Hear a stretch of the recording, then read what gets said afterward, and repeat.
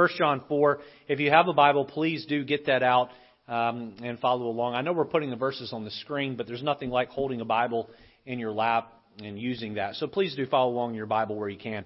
1 John 4, verses 4 through 6 says, "Ye are of God, little children, and have overcome them, because greater is He that is in you than he that is in the world." Verse 4 there, one of the most famous verses in the book of 1 John. Greater is He that is in you than he that is in the world. We'll look at that here in a few minutes.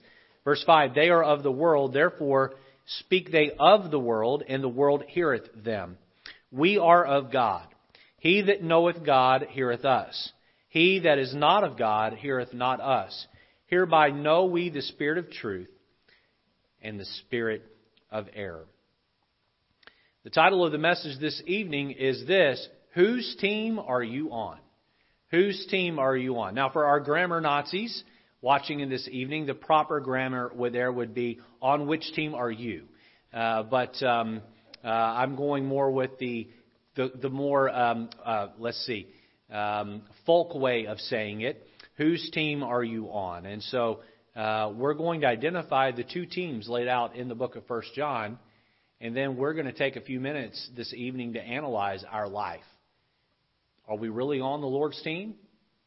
Is our lifestyle evident of that? Let's pray. Lord, help us as we dive into these verses and understand what it is you have for us. Lord, apply these truths to our hearts and help us to, Lord, walk away from this message a little bit better than we were before we came. Lord, for some, the information won't be new.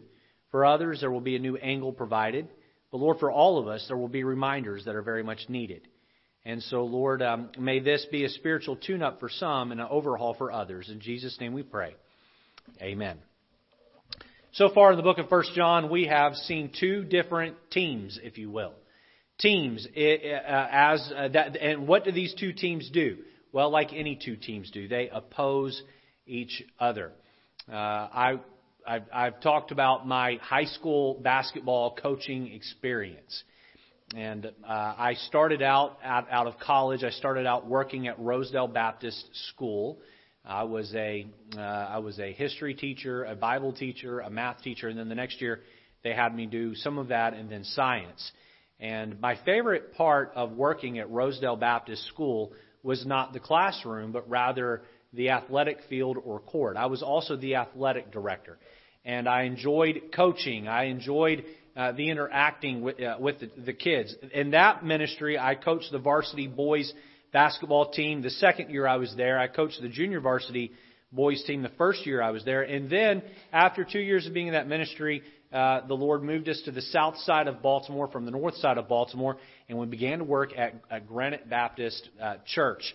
And they had a school there as well. And they also had sports teams. And so I took over the responsibility of coaching the girls' varsity basketball team. If not my first year, definitely by my second year. And I had a great time with that. I love competition.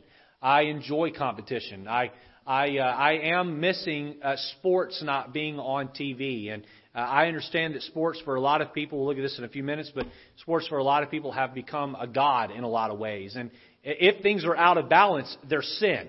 Even things that aren't sin, when they're taken too far, become sin. And I do believe America has been drunk on sports for a long time. And maybe there is some correcting going on. But nonetheless, I am missing not getting to see competition. Competition has been put within our own hearts. It's part of who we are. And listen, I could watch two ants race down the sidewalk and I could pick one to cheer on. And I love competition. And we find competition within the book of 1 John. We find a tension in the book of 1 John that goes on between two opposing teams. And so these teams are given different names throughout, but make no mistake, there are only two teams within this book. Sometimes those teams are identified as light versus darkness. In other places within this book, they are identified as love versus hatred. Then they are identified as truth versus error.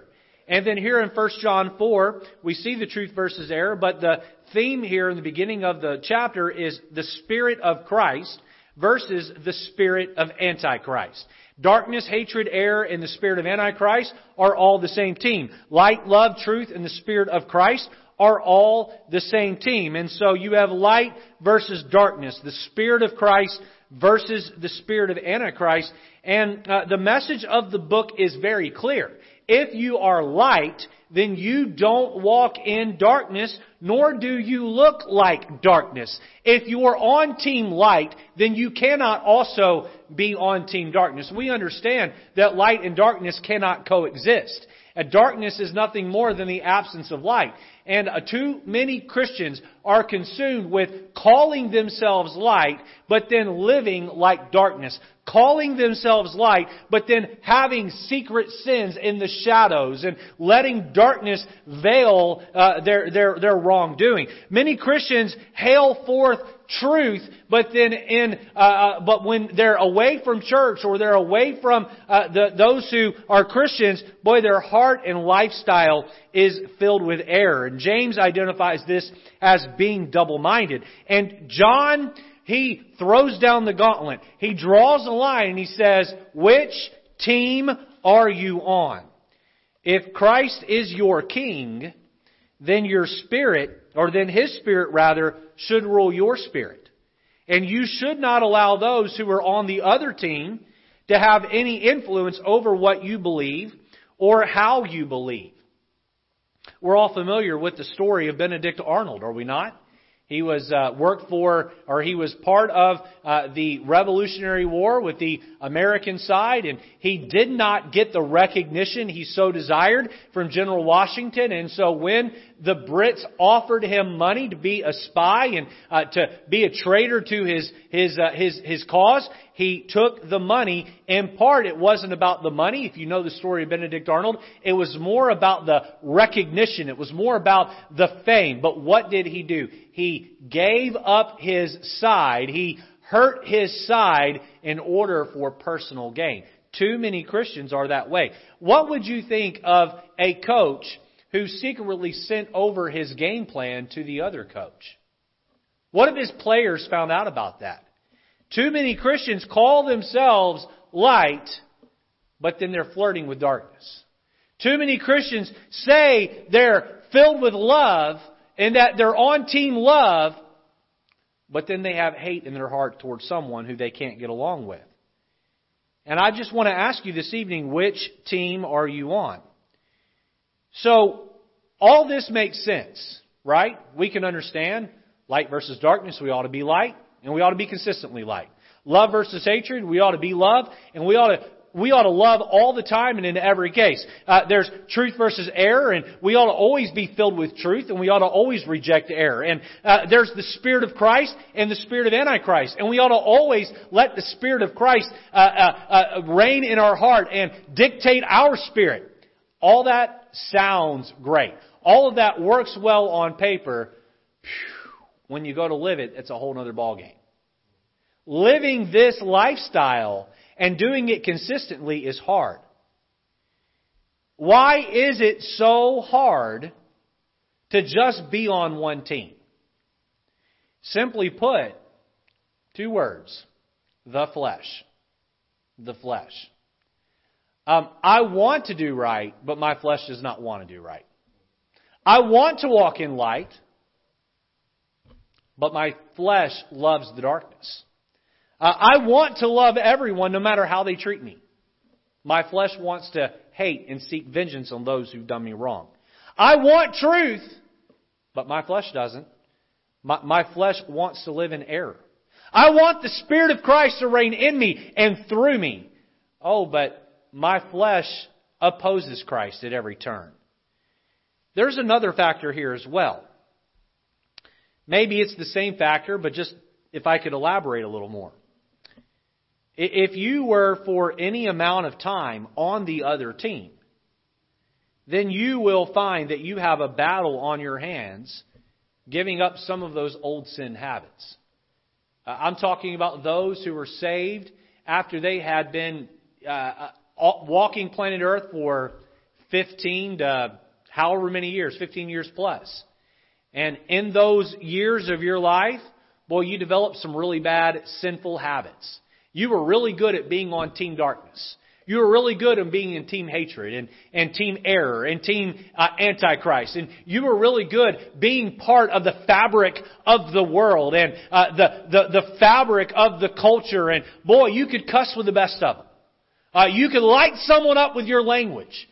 You would go to a party and you were the life of the party and you were the one buying around for the house. And boy, you were the funnest drunk to be around. And you had all the connections and you were like the prodigal son in his heyday.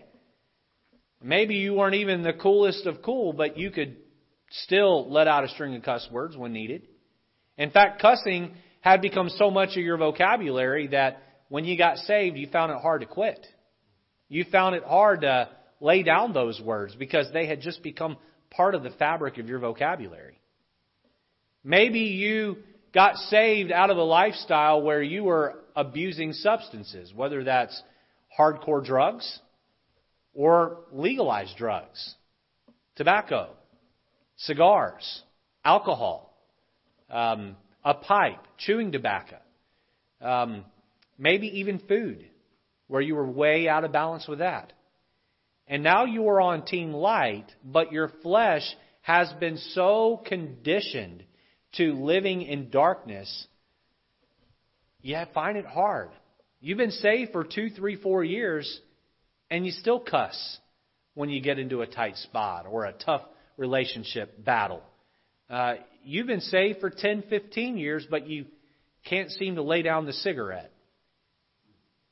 Then there's others who struggle with secular music. They listen to hardcore rock and roll, maybe heavy metal, rap music, R&B, hip hop, pop culture music. You say, Pastor, how do I know if my music is sinful? And I'll save the debate on the music itself, but let's just talk about the message that's laced within the music of the world. I'm going to stick just to that this evening. The world's music, secular music, is filled with an agenda of glorifying sin, self, and sexuality. That's what the world's music does. Sin, self, and sexuality. Let's just ask an honest question this evening. Is that Team Truth or Team Error? Is that Team Love or Team Hatred? Is that Team Light or Team Darkness? You say you claim to be on Team Light, but what are the presets on your radio station in your vehicle? You claim to be Team Light on Sunday, and then on your way home from church or on your way to work on Monday, the music that's coming into your ears, what is it glorifying? What is it glorifying? Maybe it's your old friends. You got saved out of a lifestyle where you had lots of friends. And some of these are almost like kin to you, brothers and sisters. They're very close to you. Maybe not literally brothers or sisters, but they feel that close to you. And you think, I'm saved now, but they're not. And how am I just supposed to sever those ties? In our passage in 1 John 4, the author asks us a question. Oh, not directly, but he does ask this question. You can read this question between the lines of the passage, and here is the question. Christian, whose team are you really on? Are you on Team Jesus, or are you on Team Anti-Jesus, Antichrist? The question is not which team do you verbally identify with, but which team does your actions tell your Savior and those who you know that you are on? I propose that you can overcome a spirit of Antichrist in every corner of your life. We hear that word Antichrist, especially right now with everything going on in the world. We talked about this morning, sitting up here around that table, we talked about, does the virus mean that we're coming to the end? And Jesus' return is near. And I'd say we're a day closer than we were yesterday. But does this mean that Jesus is coming is right around the corner? Are we right at it? I believe personally that we are. But again, as I stated this morning, preachers have felt that way going all the way back to Paul. Paul felt that way. We have no way of actually knowing the day or the hour of His return. But I will say this, that word Antichrist, while it makes us think of the Antichrist, can I tell you, there are corners of my heart where I battle with Antichrist every day. There is a spirit of Antichrist that bows up in my flesh and opposes what Christ wants me to do. My challenge to each of us this evening is simple. If you are on Team Jesus, then be all the way in. Be all the way in. Don't be a traitor to your Savior. Don't be a traitor to your team. We're going to look at 3 verses and 2 principal thoughts this evening as we consider this question, whose team are you on? Principal thought number 1. Here it is. Number 1, the Christian's family. The Christian's family. We're going to begin here in verse number 4. And look with me at letter A, our victory. Our victory. It says there, ye are of God, little children. And notice this next phrase, and have overcome them. And have overcome them. Because greater is He that is in you than he that is in the world. Who or what exactly have we overcome? Well, go back to verse 3. Again, we looked at this last week. But if you're just joining us and you weren't here last week, or maybe you need a reminder, let's go back and look at verse 3. And every spirit that confesseth not that Jesus Christ has come in the flesh is not of God. And this is that spirit of Antichrist, whereof ye have heard that it should come, and even now already is it in the world. So, what is it that we're overcoming? We are overcoming the spirit of Antichrist. We're overcoming the spirit of Antichrist. Make no mistake, we are at war with a spirit. We are at war with an attitude that is anti or against Christ and what Christ desires. While this spirit can be seen within an individual from a larger sense, this spirit is felt. It is felt all around the world. It can be seen in our government. It can be seen in almost every institution around us, from learning institutions to, again, our governmental institution, even down to the way that families are being structured today. What you find is there is a spirit of Antichrist that is being pushed on us and being made popular in every way. It used to be that the husband was the breadwinner and the wife was the home taker, and her main concern was raising the kids. You say, Pastor, if you still hold to that, you need to get out of the 1950s. And I'd say, no, if I'm going to hold to that, I need to get out of the Bible. That is God's plan.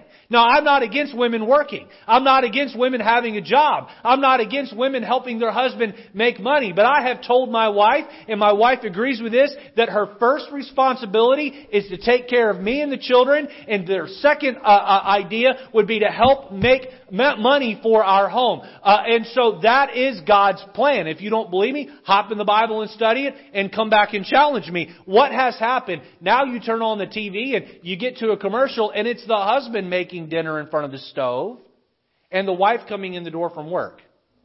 Those are our commercials today. What is being pushed is a spirit of Antichrist. A spirit of Antichrist. Everything that God wants, Satan hates. Everything that God desires for us, Satan desires the opposite. And he pushes it down our throat. And you know what? He's beginning to win little battles all around our culture. This is the spirit Christ has called the Christian to overcome. In fact, if you look at verse 4, it says this spirit of Antichrist, it says, and have overcome them. Now, make no mistake about it, we are at war. We are at war. But this is not a war against flesh and blood.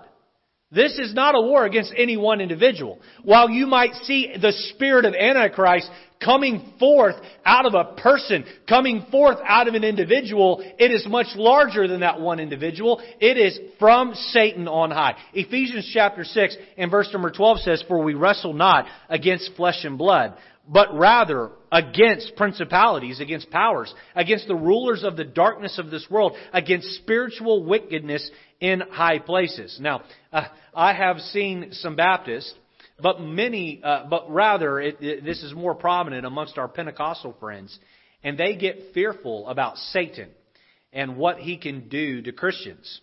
Again, 1 John 4:4, "Ye are of God, little children, and have overcome them." And have overcome them. Boy, I've heard Christians talk about being afraid of having darkness and making sure every light in your home is on and being careful about the colors that you wear or allow to be wore around you. And you have to be careful about what you say because you might bring an evil spirit down upon you to oppress you. And listen, I'm not, the purpose of the sermon tonight is not to get into a study on demonology. I do think that demons can oppress, not possess, but oppress Christians.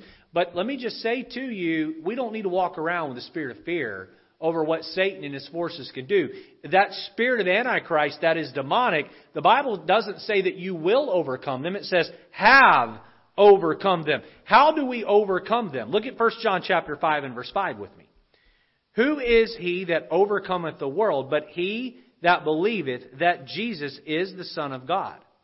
It is a foregone conclusion that if you are a child of God, you are part of the family of God, you're part of the Christian family, it is a foregone conclusion that you have already overcome the spirit of Antichrist from an eternal perspective.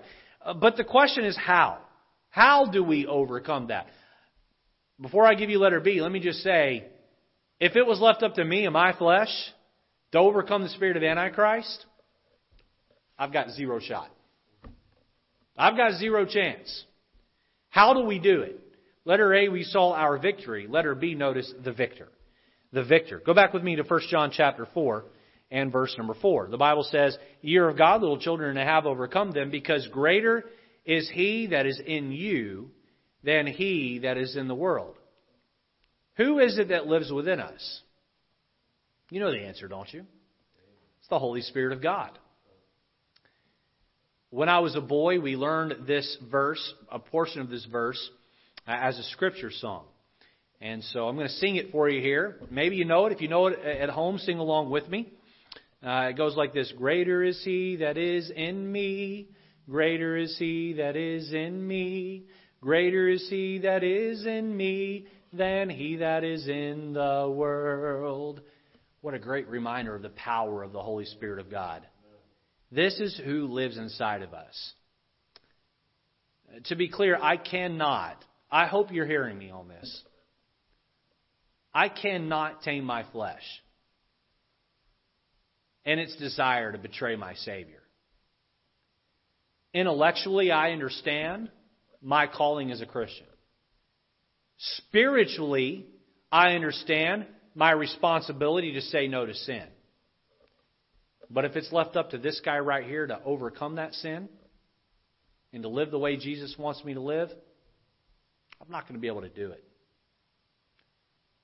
If you're a child watching tonight or a young Christian watching tonight, regardless of your age, you've only been saved for a short time. And this may apply even to some Christians that have been saved a long time, but specifically to those who are younger in the Lord. Let me just share with you my own personal journey.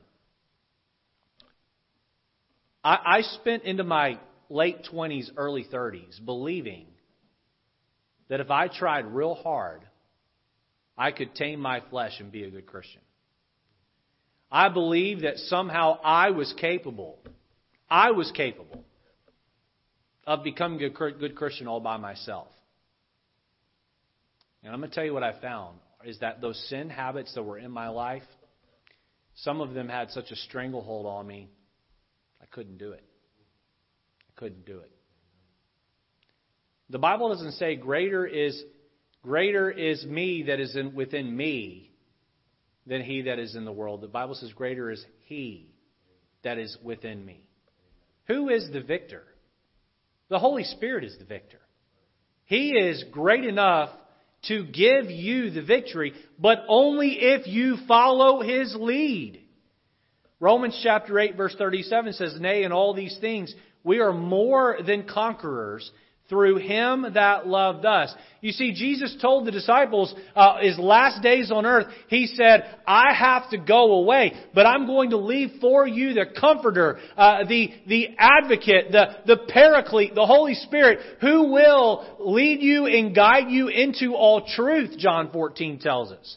So, who is this Spirit? It is the Spirit of God that has the power to take us from habit living that's darkness into habit living that's light. You say, "Pastor, there's this individual in my life, and no matter how much I pray, no matter how hard I try, I just can't love them." And I would say, you're right, you can't. Greater is He that is in thee than he that is in the world. You can't do it. But the Spirit of God can love them through you. You have to submit. As long as you're going to follow the hateful feelings of your flesh, you have no chance. You say, "Pastor, I just can't get all the way on board with this idea of New Testament Christian living." And I would say, then you are trying to be spiritual and carnal at the same time. And it doesn't work that way. You know what happens if you ride a fence? You're going to fall on one side or the other eventually. I want to highlight a quote here for you. And it won't be on the screen, but if you have a pencil or pen and paper, I'd encourage you to write this quote down. The problem isn't that God's Spirit isn't sufficient, but rather that our flesh is too stubborn. And the problem isn't that God's Spirit isn't sufficient, but rather that our flesh is too stubborn. Do you know why it is that the spirit of Antichrist continues to bow up within me in certain areas? You know why it is I can't seem to get out of the corner of darkness in some areas of my life, or why I can't steer clear of error and live in truth? Because my flesh is stubborn. You show me an area where you can't get victory, and I will show you an area where your flesh is not yielding to the Spirit of God. If that's the only thing you get out of the message tonight, is a strong realization that your flesh is too stubborn to let the Spirit of God win, then my friend, that is a great wake-up call for you and is a great entry point into victory. When I behave as God's child and I live within His family, what happens? I submit to His rules and His order.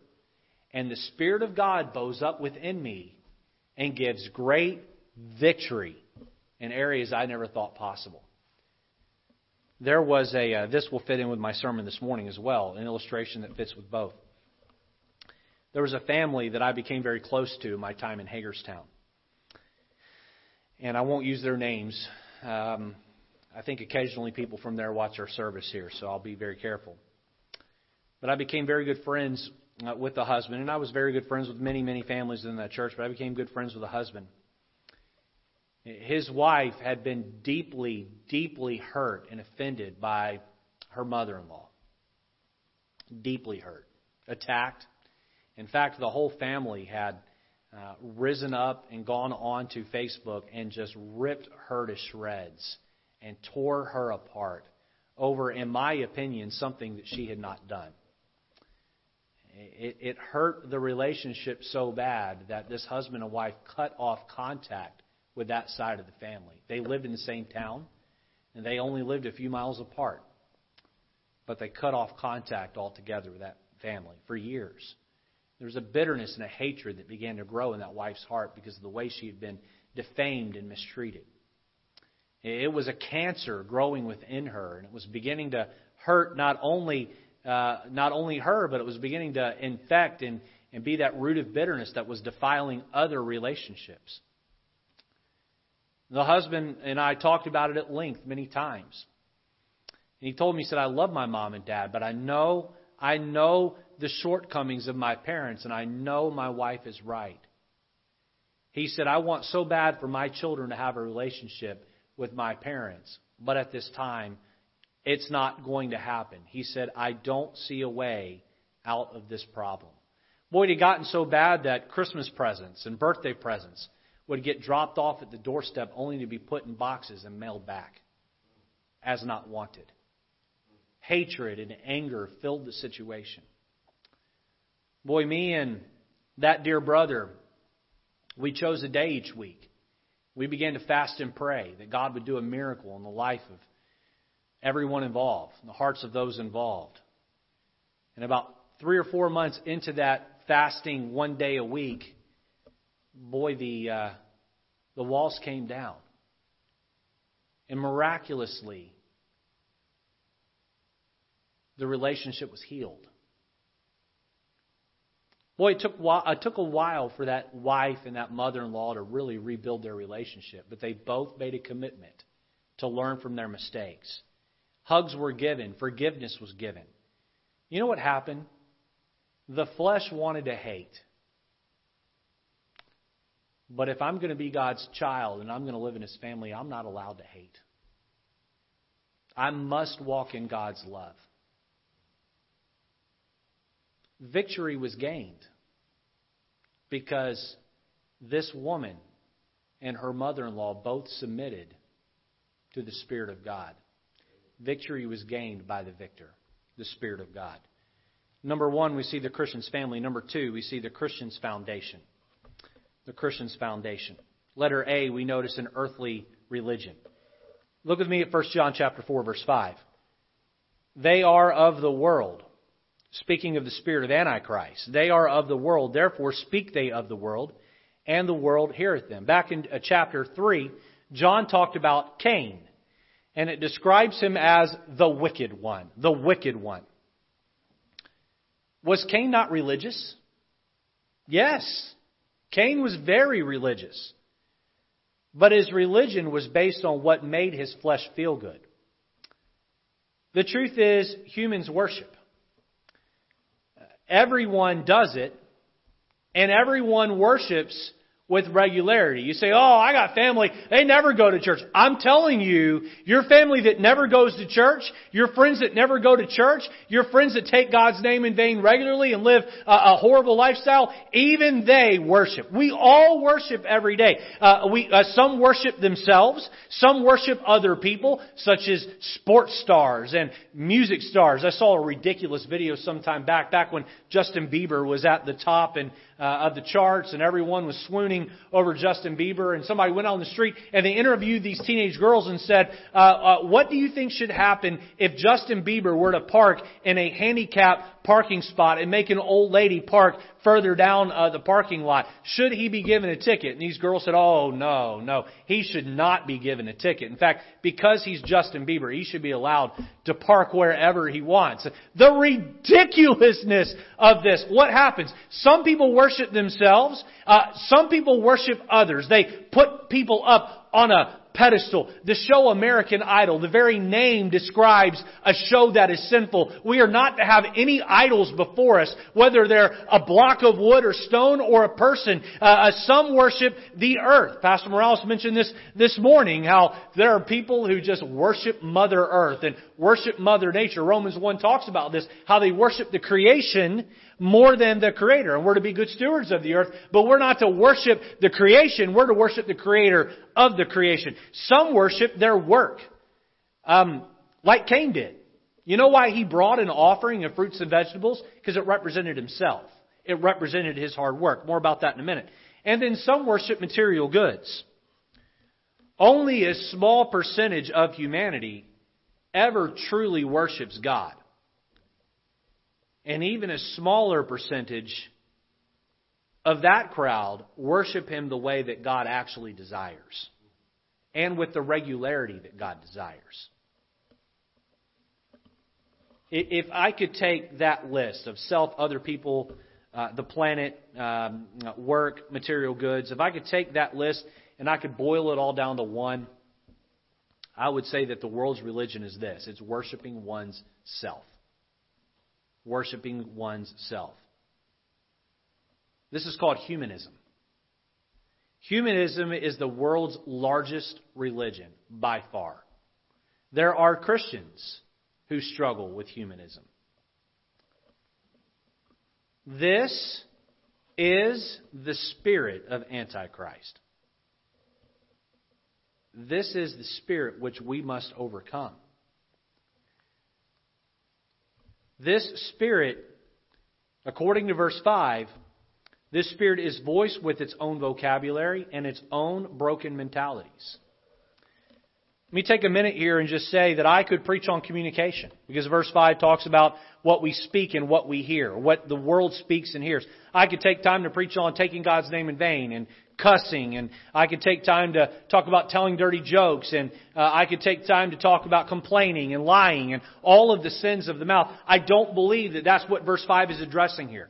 I believe what verse 5 is addressing here are religious systems that operate under the spirit of Antichrist. Now, there are two groups of religious systems I want to warn us of against this evening. One religious system is one that messes up the doctrine of Christ. We've talked about that. And a few months ago, when we were in 1 John, I believe, chapter 3, we looked at, or rather a few weeks ago, we looked at the Jehovah's Witnesses and the Mormons and the Muslims and all of these groups and what they do with the Lord Jesus Christ. And there's that crowd of Antichrist that have messed up who He is and what He does. We even referenced that a little bit last week when we looked at the doctrine of Christ and what the real thing is versus error. But let me warn all of you listening in this evening, I believe there is another spirit of Antichrist that you're more likely to succumb to than converting over to Mormonism or a cult such as the Jehovah's Witnesses. What is this spirit of Antichrist?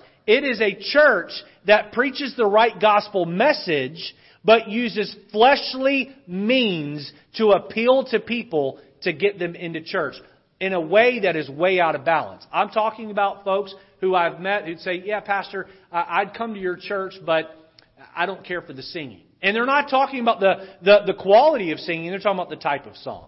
Well, they want something where they can stand up and have an emotional experience.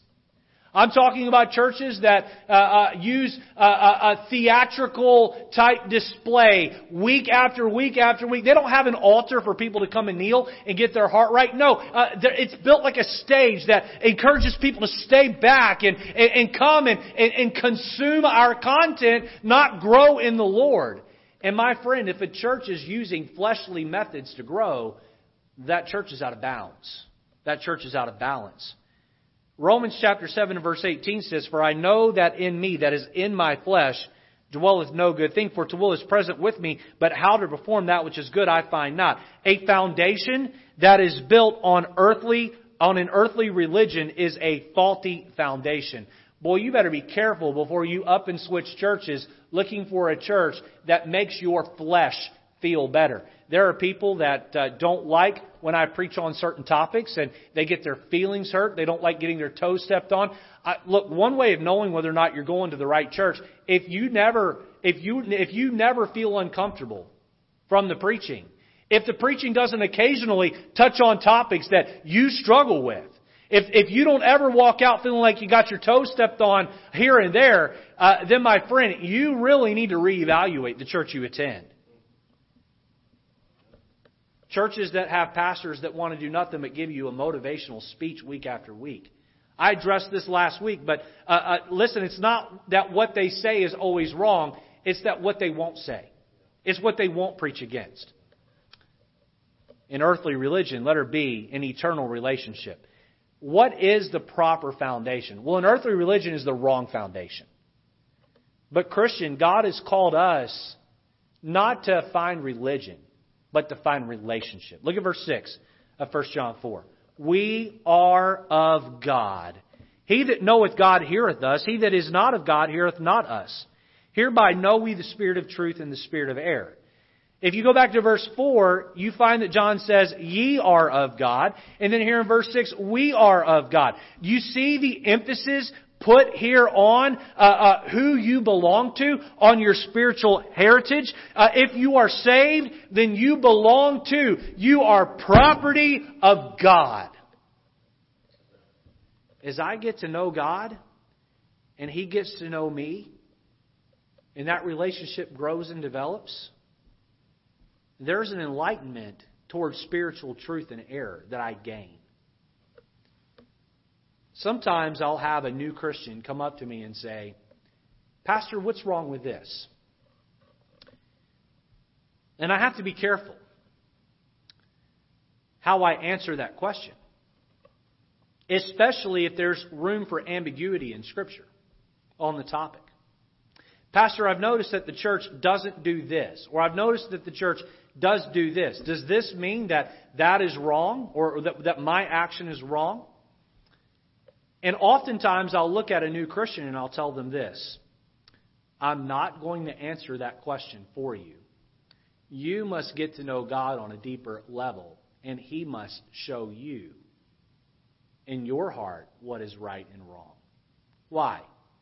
As I get to know the Lord, He reveals to me, and He'll reveal to you, a clear understanding of truth and error. You know, there have been times in my life where if you would have walked up to me and said that a certain thing was a sin, I would have laughed and said, "You're crazy. There's no way that's a sin." There are things, actions in my life that I do now or I take now that I didn't take 10 years ago, 15 years ago. I wasn't participating in 10, 15 years ago. And if someone would have walked up to me and said, "You're not doing this, you're sinning because you're not doing this," I don't know that I would have laughed in their face, but I wouldn't have agreed with them. As my relationship with Jesus Christ has deepened, God has said, "Let me give you a little bit deeper understanding of truth and error." You see the difference? I can have a foundation under my feet of religion. Rules, rules, rules, and do this and don't do that. Unfortunately, plenty of Baptist churches have been built that way. We throw stones at the Catholics because, hey, you follow these set of rules and you'll get into heaven. And we may not say you get into heaven by them, but God will only love you if you do this. We may not use those words, but boy, we sure make people feel that way. And what are we pushing on people? Religion. Now, there is a right and wrong way for you to live. And God does care that you live the right way. But you don't get there by following a set of rules. You get there by walking with God. Christian, how sweet is your devotion time? How much do you read your Bible? How sincere is that time? Is it filled with distractions? Is it a checklist? I read my 3. Maybe you use a Bible reading plan and, I got through the plan today and so I'm spiritual. It's not about fulfilling some obligation. It's about God speaking to you and you speaking to Him. There have been times where I've read 10 chapters before I really felt that the Lord spoke to me. And then there have been times where I've not been able to get past one verse because God was working on my heart. There have been times where I've prayed for an hour before I felt like I really got hold of God. There have been times where 15 minutes was enough because, boy, God and I connected right away. And as I walk with God, as I have this eternal relationship with Him, what I find is that I have a deeper understanding of the Scriptures as well. 1 Corinthians 2:14 says, "But the natural man receiveth not the things of the Spirit of God, for they are foolishness unto him. Neither can he know them because they are spiritually discerned." Why? Because they don't have the Spirit of God living within them. The Bible is a spiritual book. And you can understand it from a history standpoint. You can understand it from a knowledge standpoint as a lost man. You cannot understand the Bible as a spiritual book unless you have the Spirit of God living within you to help you do that. As I walk with God, as I spend time with God, this eternal relationship shows me how to overcome the spirit of Antichrist. That spirit of Antichrist that, because of my flesh, still even dwells within me and you. As I walk with God, again, look at verse 6. Hereby, the end of the verse, "Hereby know we the spirit of truth and the spirit of error." How do we know? How do we have that discernment? Well, because as we spend time with God, He gives us that discernment. He gives us that discernment. I don't want to be a hobby horse preacher. I know I say this a lot. How's your walk with God? Christian, how's your prayer life? Is your time in this book sweet? Or have you neglected it and walked away? Is it hit or miss? You say, Pastor, I can't overcome this sin. You show me your devotion to your walk with God and your submission to His Spirit. I promise you, you can overcome any sin. I promise you. Greater is He that is in you than he that is in the world. How about it tonight, Christian? Are you going to lay down your hands and quit fighting? Are you going to let His grace be sufficient? Are you going to let your flesh be too stubborn for His grace to win out? Really, the choice is ours, isn't it? Lord, I've asked tonight that You'd help drive these truths home to our heart. Lord, any good relationship is built on good habits. The habits of living within your family, the habit of communicating with You, loving You and letting You love us and letting You love others through us. Walking in the light and not being a traitor to that calling. Oh, how important it is. Lord, we don't give up cussing in order to get You to love us. We give up cussing because You love us. We don't change our music habits. We don't change our sin habits in order to gain Your favor. Lord, because we have Your favor. These are things that happen on their own as we spend time in the culture of Your family. Lord, help us each tonight to identify the spirit of Antichrist that our flesh continues to push on us. And where the flesh is winning, help us to bow the knee to the Spirit of God and let Him reign supreme. Lord, help somebody tonight to have a breakthrough moment where they see what exactly it is they need to do in order to get their Christian life back on track. Help us tonight to decide to be on the right team and all the way in. In Jesus' name.